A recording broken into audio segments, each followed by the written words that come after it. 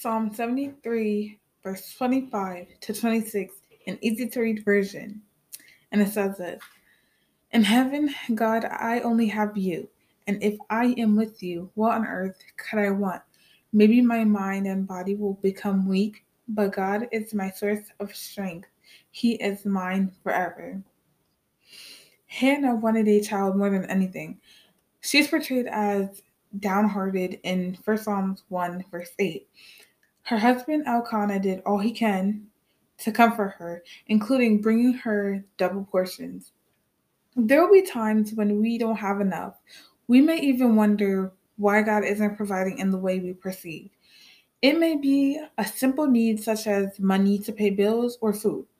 Whatever the desire is, remember this: God knows more about what we need than we do.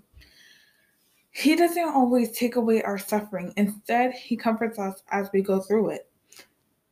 How we cope with challenges could motivate others and bring God's children closer to Him. Your journey can provide the motivation that someone else needs. In all things, God is enough.